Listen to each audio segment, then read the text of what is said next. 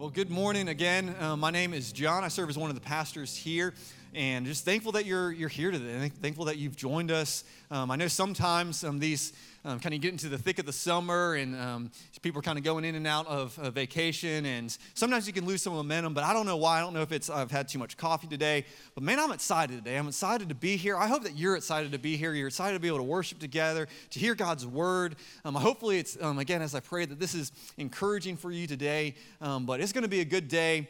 I'm just excited to see what the Lord has for us. I did want to say something real quick, and this person doesn't know that I'm doing it. But Drew Kellum, he played guitar for us, and he's been serving at this church for a long time now. I'm not going to make him come out here because he would kill me.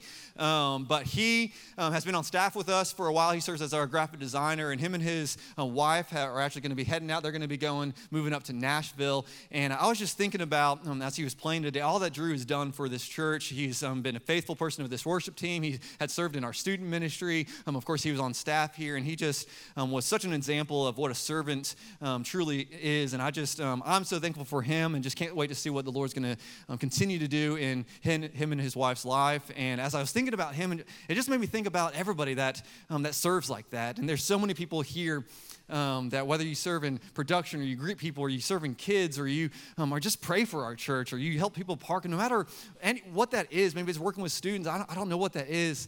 I just want to say thank you. I want to say thank you for serving the Lord. And it's just, there's going to be a day where we don't always know the impact that we have on people. And there's going to be a day when we get to heaven and the Lord gets to reveal all of that to us, of all the different parts that we played in someone's life, and how the small things that we did played to them coming to faith. And so I just want to say thank you for those that do serve here, and again, thankful for Drew, and excited to see what God's going to continue to do in his life. Today, as Chase said, we are talking about the story of Lazarus. It is John chapter 11, so if you want to go ahead and turn there. If you are new to Connection, or maybe you just started coming for a while, I want to say this, that this church is not just here in Statesboro. We actually have 5 different campuses. We have other campuses in Vidalia and Millen, Dublin, and Pooler. And no matter what campus you attend, our heart, our desire is that we want to connect people to a growing relationship with Jesus. Everything we do is geared around that. We want to see you growing in your faith. We want to see you developing in your faith. And that's just our desire. Hopefully you see that. Hopefully you see that is our desire. And hopefully that's taking place in your own life, that you are growing in your faith. And so that's just what we desire to see happen. Right now we are in the book of John. We'll be studying John next week as well. And after that, we'll jump into the book of Acts. Right now our messages are kind of following the reading plan that we're on as a church, and it's called the 412 reading plan. And what that is just a daily reading plan for us to do as a church collectively, where by the end of this year, we will have gone through the entire New Testament together. And so right now we are in the book of John, and we'll just continue. And so you can find that on our app. It's called the Connection Church official app. Or if you're more old school, you want the hand copy, you can stop off in the hallway, and there's a big sign that says 412 reading plan. You can pick one up, and it's just an easy way to dig into the Bible each day, not to check something off your list, but just something to stay engaged. And so today we are in John chapter 11, and so let's go ahead and dive in and see what the Lord has for us in this particular passage. So John chapter 11, beginning in verse 1, says this: Now a man named Lazarus was sick. He was from Bethany, the village of Mary and her sister Martha. This Mary, whose brother Lazarus now lay sick, was the same one who poured perfume on the Lord and wiped his feet with her hair. This is referring back to another story that's in Scripture as well. So this sister sent word to Jesus, Lord, the one you love is sick. So right off the bat, we see that this relationship that Jesus has with Mary, Martha, and Lazarus was a very close relationship. It would have been known at this time that they had this close relationship. Obviously, Jesus cares and loves for everyone, but there was something special about this. And so when they talked about the one you love, people would have known very quickly who he was talking about. And so obviously, people knew of this friendship. They knew how close Jesus was with this particular family. And it's very important to see how close he was with them, because that's going to help in the rest of the story and the significance of what is going on here. In verse 4, it says, when he heard this, Jesus said, this sickness will not end in death. No, it is for God's glory. If you're taking notes, I would write down God's glory, so that God's Son may be glorified through it. And so this is kind of an encouraging thing to hear because whenever they hear that he's sick, they hear that, all right, God, that this is not going to end in death. And so that's an encouraging thing. They're like, great, that's going to be good. Jesus is going to heal Lazarus so that he doesn't have to die. Now, listen here. It says, now Jesus loved Martha and her sister and Lazarus. So when he heard that Lazarus was sick, he stayed where he was 2 more days. Now, this is where it kind of begins taking a little bit of a turn because this doesn't make sense. It doesn't make sense for him to say he loved them, so he waited 2 more days, right? That would be like me saying, I love my wife, so I forgot our anniversary, right? It would almost be like a better word would be but, right? You know, I love my wife, but I forgot our anniversary. Didn't happen. I remembered it, so, But it just doesn't really make sense there. It doesn't make sense what Jesus is saying. So why would he say so? Because the proper response is he loved them, so he did something immediately. So it's very interesting to see that Jesus was very intentional to wait. And then it said, he said to his disciples, let us go back to Judea. Verse 8, but Rabbi, they said, a short while ago, the Jews there tried to stone you, and yet you are going back? And so what we begin to see here is now we see the disciples' point of view of this particular situation. The rest of this story is going to be comparing Jesus' point of view or God's point of view and our point of view or the disciples' point of view or Mary's point of view, whatever it may be. We're going to be countering those 2 points of view and those 2 different perspectives. And so what we see with the disciples right now, the way they're looking at this situation is they're saying, look, we don't want to go to where Lazarus is because the last time we were there, we had rocks thrown at us, right? I don't really want to do that. Jesus, that's probably not a really good idea for us to go and do that. They're looking at it of, hey, why would we do that? Because that could cause us harm. They're looking at it from their perspective. Their point of view is, this is probably not a smart idea. Jesus, maybe we could do this another way. I don't think we need to be able to go there. So again, we see their perspective versus what Jesus is saying. And I think this probably happened a lot, is that whenever Jesus was trying to teach these disciples, they're always looking at it from their point of view. And over and over again, you see throughout Scripture, it's Jesus is trying to tell them the bigger picture. He's trying to tell them what's actually going on there. And so you see Jesus respond, and he says, Jesus answered, are there not 12 hours of daylight? Anyone who walks in daytime will not stumble, for they see by the world's light. It is when a person walks at night that they stumble, for they have no light. And so Jesus responds with kind of a theological answer, and a lot of times he does this, and the disciples, they're just kind of confused by this. They're going, what are you talking about? And he continues, and he says, after he had said this, he went to tell them, our friend Lazarus has fallen asleep, but I'm going there to wake him up. And so he's told them we need to go there, and then they find out the reason they're going there is because he's fallen asleep. The disciples are like, hey, Jesus, I'm thinking, what if somebody else just goes and wakes them up? Do we really need to walk 2 days to go wake this guy up? Did he have too much NyQuil? Like, what's going on? Does he need a better alarm clock? Like, isn't there somebody that can just like shake him and wake him up? If he's asleep, then he'll just wake up again. Why do we have to go there and do this? And so they can't see the bigger picture. And so finally, Jesus gets very, very clear with them. Finally, he comes out, and this is what he says. It says in verse 14, so he told them plainly. And I think Jesus probably had to do that a good bit of time. He has to do that with me a lot of times, where he just looks at me and says, oh my gosh, John, let me cut to the chase because you're really missing it. And he says, Lazarus is dead. And for your sake, I'm glad I was not there so that you may believe. But let us go to him. Again, if you're taking notes, I would write down so that you may believe. So we have 2 things written down now, hopefully maybe more. We have God's glory, and we have so that you may believe. Very interesting phrase here of what Jesus is saying, because he just tells them, he reveals to them, Lazarus has died. They knew Lazarus as well, and so this is probably a big shock to them. And then he says the phrase, and for your sake, I'm glad. And that had to be so confusing to them, because they're like, why is that a good thing? Why would it be good for our sake for Lazarus to die? And then he says why, and he says, so that you may believe. And they're still looking at it going, but that doesn't make sense. I can't understand, Jesus, of why that would make sense. So again, we're looking at it from their point of view. And I got to admit, if I was them in this scenario, I would probably respond the same way. I would imagine you would probably respond the same way, which again shows me how often our point of view can be different from God's point of view. Then we get to verse 16, and I got to be honest, I think verse 16 is in here just for our amusement, right? I think that's the only reason that's in here, because we hear from this guy, Thomas. He's one of the disciples, and Thomas kind of gets a bad rap because he's referred to as doubting Thomas. He's kind of the downer of the group. Listen to what Thomas says. He says, "Then Thomas said to the rest of the disciples, 'Let us also go that we may die with him.'" Right? Basically, Thomas is saying, well, shoot, Jesus is just going to go get some rocks thrown at him. Well, I guess we should just go too. Whatever. I guess this is what we got to do. I mean, it is what it is. He's just kind of the Debbie Downer of just, I guess we'll go and die. Like, it's just kind of funny. I don't have any other insight on that verse other than I just think it's funny. All right, moving on. On verse 17, it says, "On his arrival, Jesus found that Lazarus had already been in the tomb for 4 days."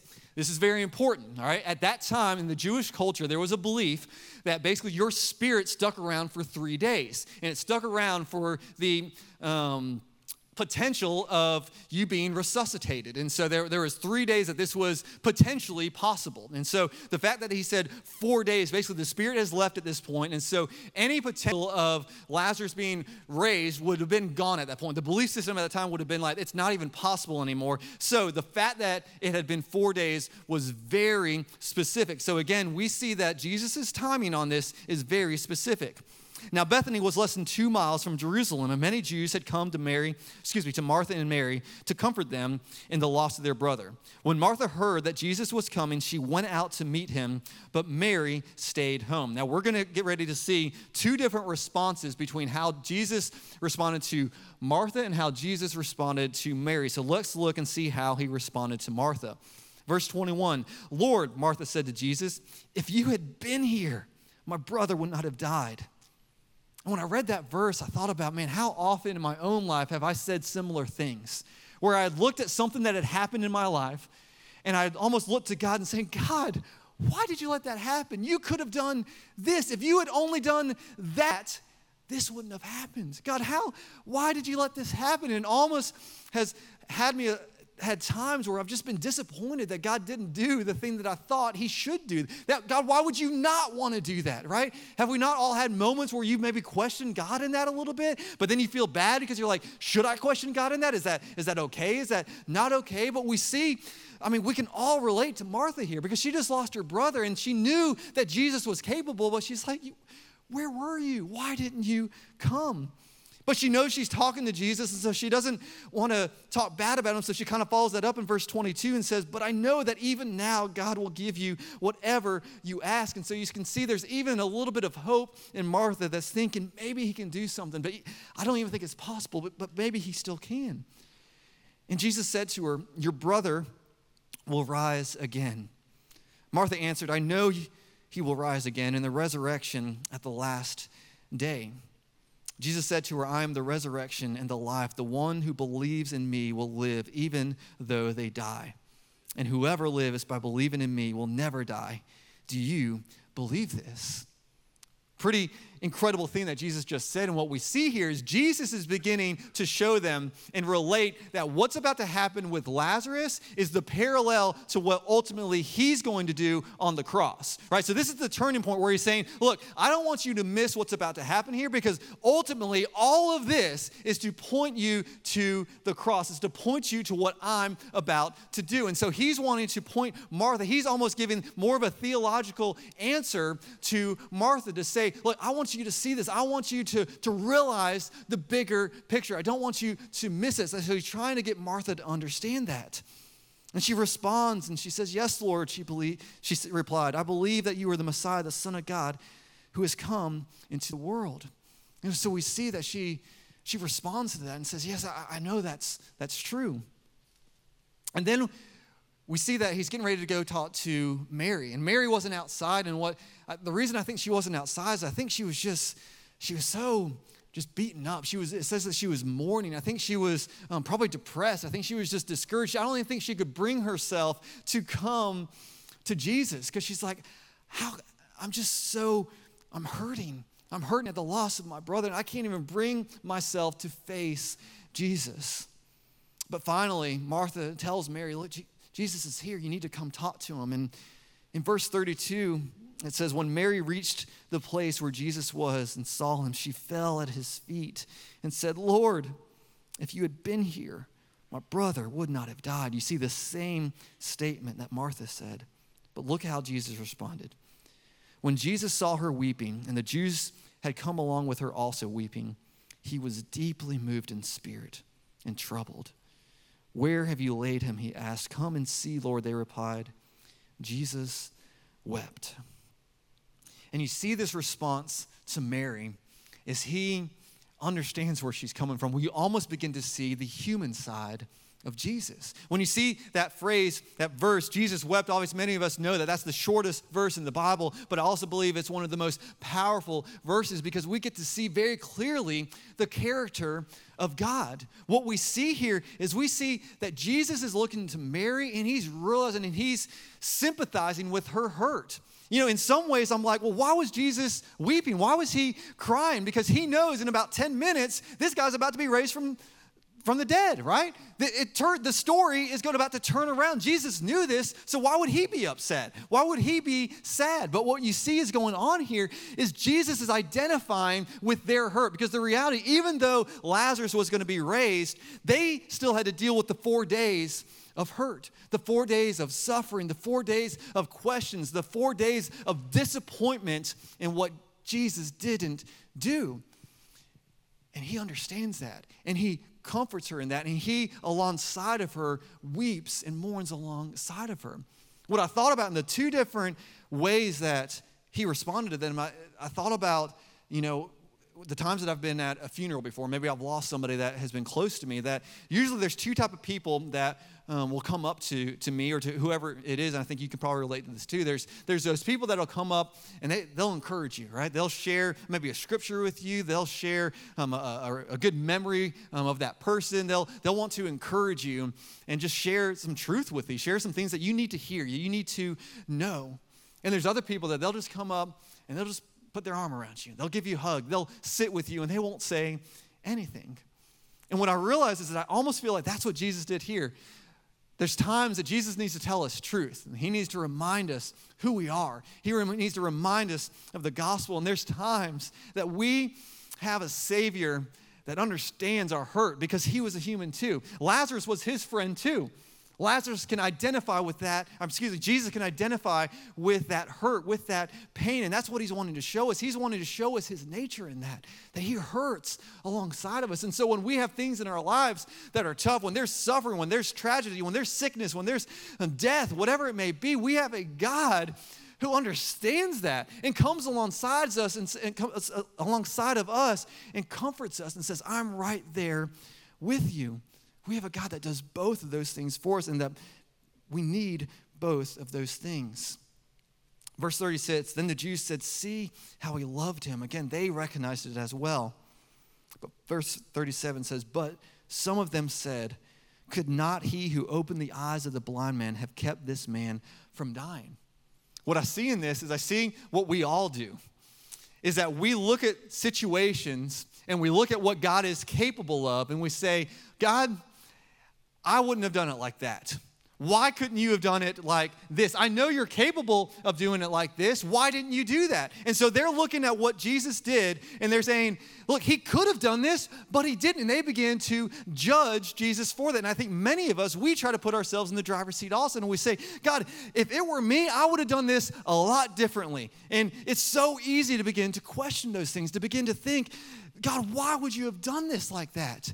Because again, when we look at things from our perspective, when only from our almost vantage point, sometimes we can't see that. And it's so easy to question God's motives and to question what God is doing.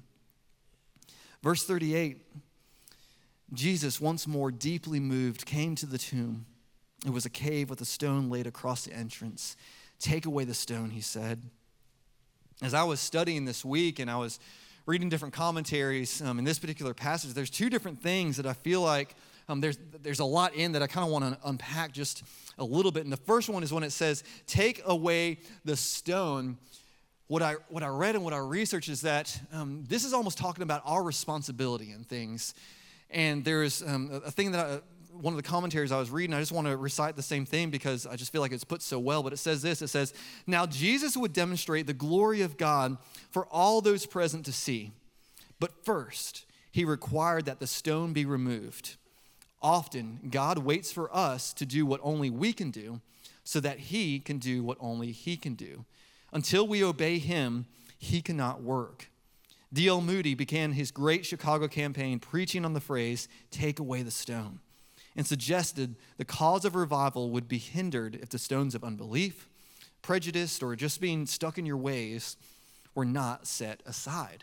And I thought, man, what an incredible perspective about when Jesus said, "Move the stone away." It would be easy to just roll past that and not see the significance of it. But I realized that so often in our lives, God does ask things of us. He wants to see, I want you to do this, and then we see God move. Now, is our response, us doing things, is that the only way for God to move? Is he dependent on that? No, I don't believe that to be the case, but I do believe that you see throughout Scripture, God continuing to challenge us and say, look, I want you to take a step first. I want to see you grow in this. You see that in the book of Joshua when the Israelites are getting ready to cross the Jordan. What Scripture says is that before the Jordan River separated, right, they had to step into the water. They didn't see the miracle. They had to take a step first, and that step was probably pretty crazy, right, because this river is running really, really fast, and they're saying, God's saying, you got to cross this river, and they're going, what's going to happen, right? They didn't see what was going to happen until they stepped in, but God wanted them to take their step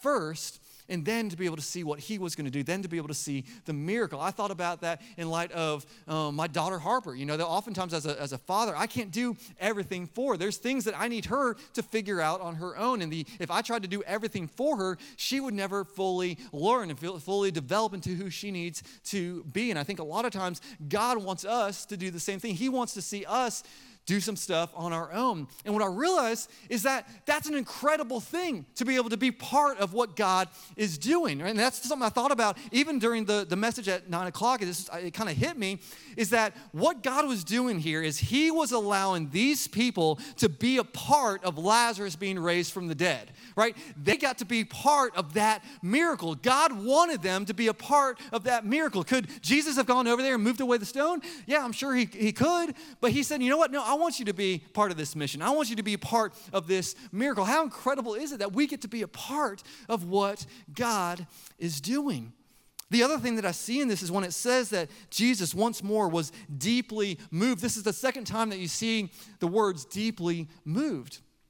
And as I was studying this, what I realized is that the translation from the original Greek of deeply moved might not actually be the best translation, right? That there's a different word that could actually be put in there that's probably a better translation, and that word is snort. Not what you thought I was going to say, was it? Right? Because obviously, and you can probably see why Bible translator didn't use that word, because it's just kind of an odd word there. It doesn't really translate into English very well, right? But let me paint a picture for a second, right? When you think about a bull, right, in a bull ring, in a fighting ring, right, and that bull's getting ready to charge, what does it begin doing, right? It begins getting worked up, right? It begins kind of stomping its feet a little bit. You kind of hear it. It starts, it does a little bit of snort, right? It kind of does that. It's beginning to go, getting ready for battle, right? This bull knows I'm getting ready to charge. And so it's having to build up all of this energy. It's getting worked up. And you see this imagery, this bull going back and forth, getting ready to go after it. What we see going on here is Jesus is about to look at death and go into battle with death, right? The thing that's never been able to be conquered before, Jesus is getting ready to go into war. And so what you see in Jesus is you don't see a meek and a weak person. You see a bull getting ready to go into battle. You see a warrior getting ready to go into battle. And so Jesus is getting ready, right? He's getting ready to go into battle against death, because he's about to say, death, you have no say-so over Lazarus anymore. And so, yeah, he snorted because he was ready to go after. He was ready to go into battle, and that's what we see here. And when I thought about that, I'm like, man, what a better translation of what's going on here, right? He's not just like, I need to go and do this. He's saying, no, I'm about to tear that tomb open and raise this man from dead to life. And it's this incredible, incredible moment. That's the Jesus that we serve, because he did the same thing on the cross about 8 chapters later in Scripture. Think about that imagery. Think about that Jesus that's getting ready to do that for each one of us. That is what's going on there. And when I saw that and when I read that, I'm like, man, that changes this Scripture, does it not? Man, that's Jesus is good. A couple people think so. All right. It continues and it says, "But Lord," said Martha, the sister of the dead man, "by this time there's a bad odor, for he has been in there for 4 days." Martha's going, look, the dude stinks, all right? Again, what do we see? We see Martha's perspective of this situation. She's not even seeing the potential of Lazarus being raised. And so all she's looking at is, how's this going to affect me? I'm going to have to smell a dead guy. I don't really want to do that, right? And you see this perspective that she can't see anything beyond that. Listen to what Jesus said. This is what Chase quoted earlier. Then Jesus said, "Did I not tell you that if you believe, you will see the glory of God?" There's the glory of God again. He's saying, look, I told you, if you just believed, you would get to see something incredible. And Jesus is trying to point her back to his perspective of what is about to happen. Verse 41, "So they took away the stone. Then Jesus looked up and said, 'Father, I thank you that you have heard me. I knew that you always hear me, but I said this for the benefit of the people standing here, that they may believe that you sent me.'" And I don't know if you pick up on it, but when you read that verse, that first part of his prayer, it says, "Father, I thank you that you have heard me." And you realize that heard is past tense, which means Jesus had been praying for this already. Right? This wasn't the first time that Jesus had prayed to the Lord about Lazarus. He had been praying for this for a while. So you see that the miracle was preceded with prayer. And what I thought about and what I feel like the Lord spoke to me in this is, man, how often, John, are you praying for the things that you want to see God do? Am I preceding what I want to see God do with prayer? And so often, I don't think that's the case, right? I just want it to happen like that. And you see that Jesus, who knows how long he had been praying for this, how long he had been going to the Father and saying, "God, you've got to move in this." And then, but finally, it says that as he prays, what does he say? He says that, "But I did this for the benefit of the people standing here, that they may believe that you sent me." The two things, again, that we see is that through this whole story, we see that what? That God's glory, it's about God's glory in this story, and it's about us believing in this story. That everything Jesus is wanting to pull out in this story is to reveal God's glory and to point us and to point them back to God and to allow us to believe. He wants to use all of this so that people may believe. Verse 43, when he had said this, Jesus called in a loud voice, "Lazarus, come out." And I thought about that, and I thought about, man, what if Jesus didn't call him by name? And he just said, "Come out." Probably what happens is a bunch of dead people would just start getting up, right, and just start walking around and be like, "Jesus, you need something?" Right? "No, I'm good." Okay, right? Because he has that type of power to raise people from the dead. So he had to be very specific so that all the dead people didn't get up and just start walking around, right? That would have been weird. And so he had to be very specific. He said, "Lazarus, come out." But the other thing that I thought about is I did a message on this chapter several years ago, and I was kind of looking back on my notes just to make sure that I wasn't, crazy in my beliefs. I think I did all right. But one of the things I picked up and one of the notes I wrote down was how loudly Jesus proclaimed Lazarus' name. And what I thought about at that time was like, man, that's what he did for me. When he called me and he looked at me and said, "I want you and I want your sin to be forgiven," he said, "John, it's time to wake up," right? It's time to come out. It's time to move away from your sin. The thing that Jesus does for each one of us is he calls us by name, and he calls us by name very loudly. He is not shy about his desire for each one of us. Many of you, you've heard Jesus shout your name inside of you. You've heard that, and he has called you, and he has pursued you time and time again. But some of us, we've resisted that. But understand, that is the God that we serve, is the God that calls us by name, the God that shouts loudly when we are in our sin, when we are in rebellion against God, that he looks at us and says, "Come out." The dead man came out, his hands and feet wrapped with strips of linen and a cloth around his face. Jesus said to him, "Take off the grave clothes and let him go." I don't want you to miss the significance of that last verse. Because what it says there is it says, it's time to move on from where you were. When we come to faith, it says that the old is gone and the new is come. So often we want to stay in our sin. We want to stay in what we have always done. And what Jesus is staying here to Lazarus, he's like, take off the grave clothes. It's time to move forward. It's time to become a new creation.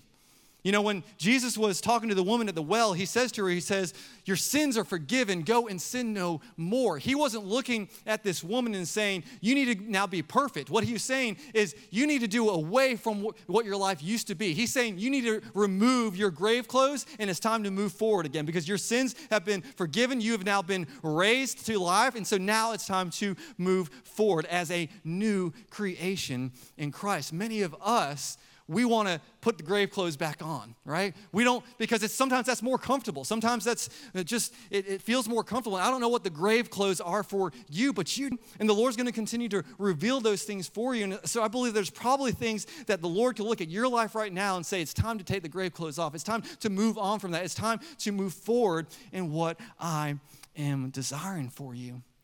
You know, I think about this story, and honestly, it's a really incredible story. It's a fun thing to preach, right? Because literally a guy was raised to life. That's a pretty cool story. I remember before I was a Christian, you know, I knew about Jesus being raised from the dead. I had heard that before, and I feel like I could understand that. I'm like, yeah, well, if he was God's son, it probably makes sense that God could raise him from the dead.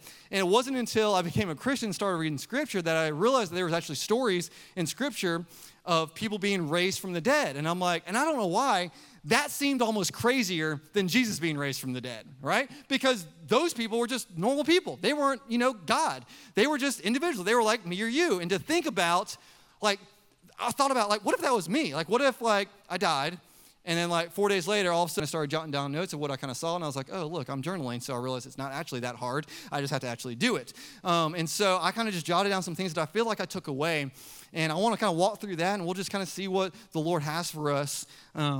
But the first thing is that, the thing that I wrote is that our timetable and God's timetable are two different things, right? Our point of view and God's point of view are two completely different things. And we know this, and God knows this, because God tells us in His Word that His ways are not our ways. And so we see that, but what I realize is that Jesus' timing in all this was so specific. He knew exactly why He wanted to do things the way that He did. But oftentimes, when we only look at it from our perspective, those two timetables aren't going to match up. And that's something we're going to have to wrestle with. And as I'm reading this and I'm looking at this, I'm going, okay, what things in my own life am I maybe having a different timetable on than maybe God is? And am I willing to wrestle with that? Am I willing to sit in that just a little bit? The other thing that I see is that this story kind of pulls out the moments in our lives where we kind of have disappointment in God. The moments in our life where we look at things and we go, God, that didn't happen the way that I thought it should happen.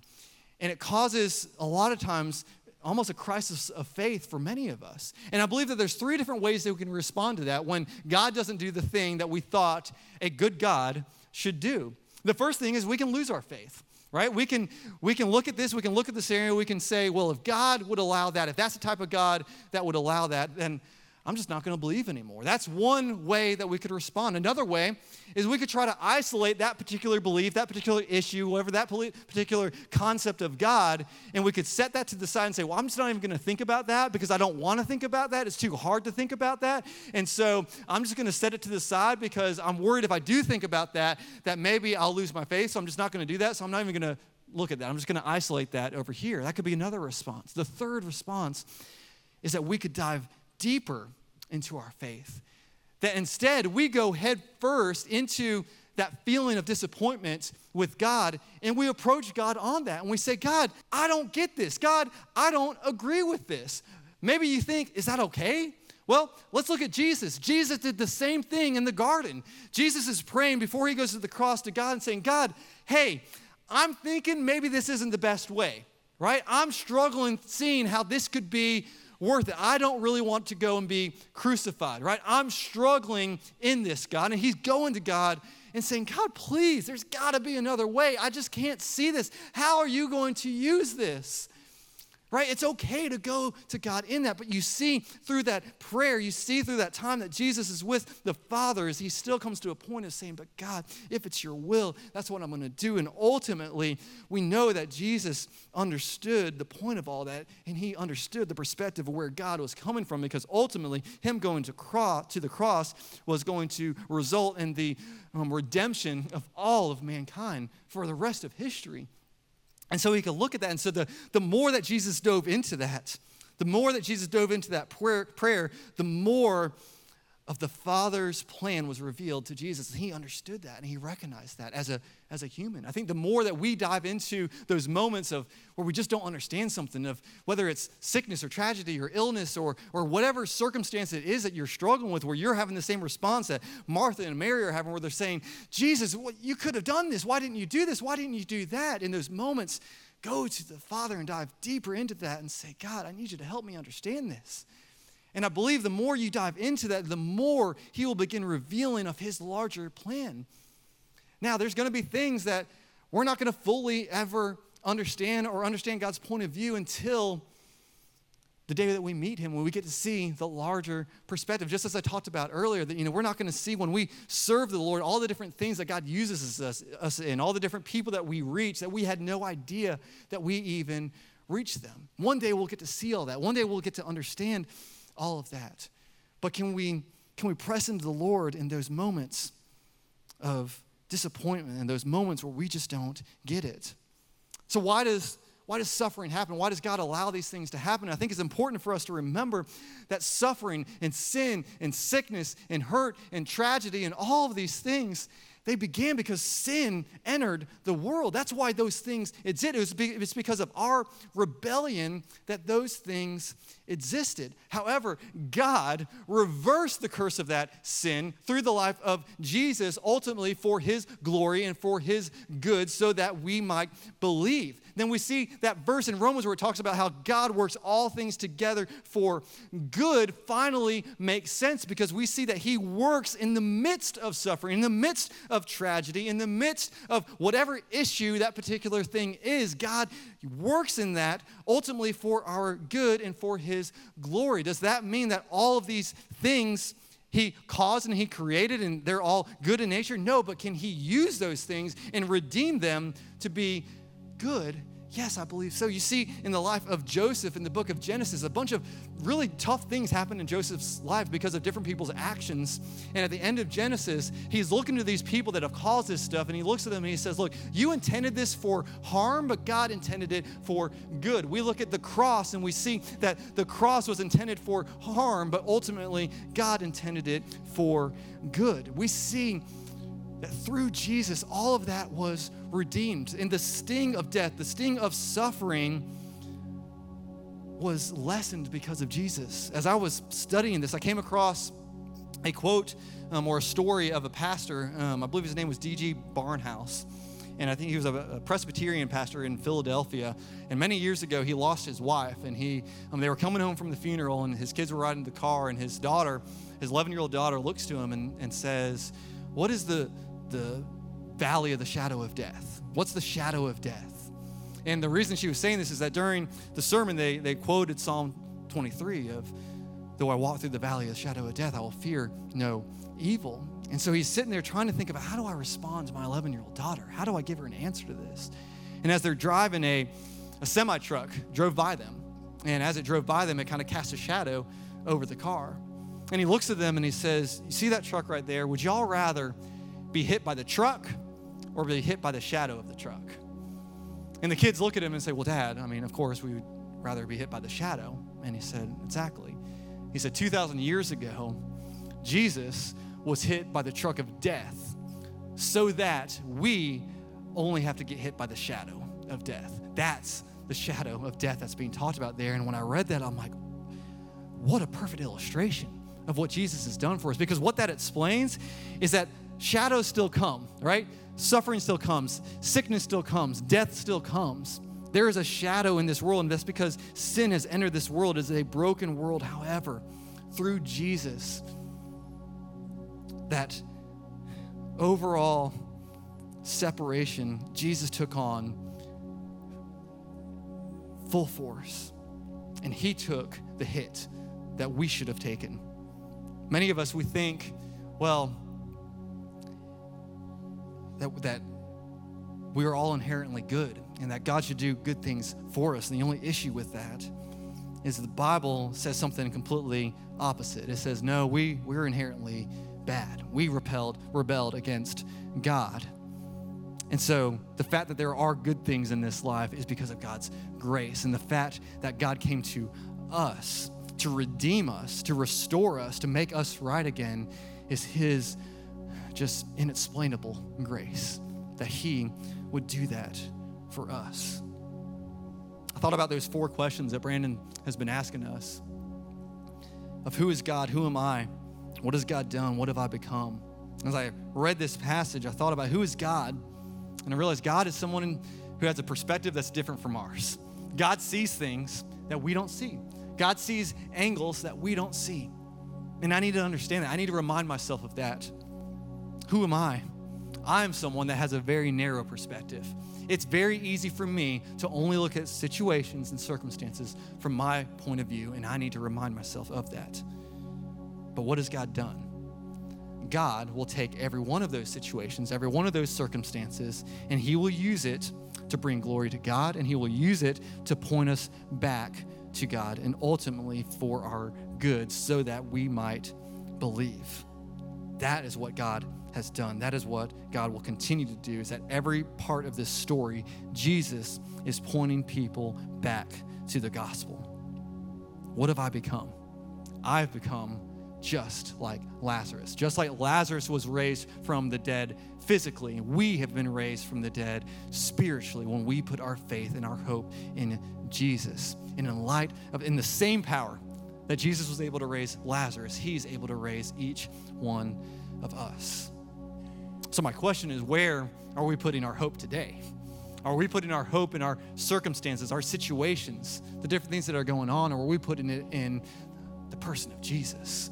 Because here's the thing, if we're putting it in our circumstances, then our faith is going to go up and down with those circumstances. But if we're putting it in Jesus, in that constant, that when tragedy strikes, when something happens that we don't understand, our faith is not shaken. For those of you that have been on a boat out on the ocean, whenever you get seasick, they tell you to look at the horizon because the horizon stays same. The boat and the waves, they go up and down, but the horizon, it stays the same. That's the same thing for us, is that Jesus is our horizon. Jesus is the thing that we can fix our eyes on and say, you're the same. You are my constant. And so even when things aren't going like I thought they would, I know that I can look to you, and that because of that, my faith will not waver. I don't know where you're at with that today. I don't know what you needed to hear today, but I believe that there's no way to read this passage to reveal what God has done for us other than to respond in worship, other than to respond in awe of God. That's what I want us to do right now. I want us to respond. I want us to worship. And I'm going to ask something a little bit different. The band's going to come out. We're going to do one more song, and I'm going to ask that if you're a connector here, normally you need to go to your spot, just stop for a second. It'll be all right. If you're not at your door, it'll be fine, because I want us all to be in here together. And in light of what we've read, in light of what Jesus has done for us, in the same way of what he did for Lazarus, I want us to remember what Jesus did for us. If you're a believer, I want you to think back to the day that he set you free from your sin. If you don't know Jesus, then I want you to realize that he is calling your name loudly right now. Boldly, he's calling for you, and he's saying it's time to turn around. It's time to take off the grave clothes. It's time to move on. And maybe you need to come forward. Maybe you need to pray with somebody. We'll have some prayer people over there, and I don't think any of them are going to snort at you, but I will tell you this, they'll go to battle with you. They'll be a warrior for you. And the same desire that Jesus had to do something great, they want to see that happen in your life. And they just want to come alongside you. So maybe you need to talk to someone. Maybe you need to come to the altar. Maybe you need to sit in your seat and just listen to these words. Maybe you need to stand up and just shout praise to God in response to what he's done. I want you to respond however God's calling you to respond. So let's worship together. Let's be together in this. Let's lift praise up to God in light of what he has done for us. Let's pray. Father, we thank you God, we praise you. God, you are good. You are a miracle-working God. Amen. You are a miracle-working God. How awesome is it that the same power that was able to raise Lazarus, an ordinary man, from the grave, that same power has raised us from our sin, from our separation from you, that you in your incredible mercy, incredible grace have come after us with a reckless abandon, that you have come after us when we didn't deserve it, that you have come after us when we've turned away time and time again, that you continue to come after us. God, don't let us miss the incredible power that goes along with that. God, you deserve all praise because we did nothing to deserve this, and yet you, in your amazing grace, came to us. God, I pray that as we respond right now, that God, just a small element of it is even pleasing to your ear. So God, let us respond. Let us praise you. Speak to us.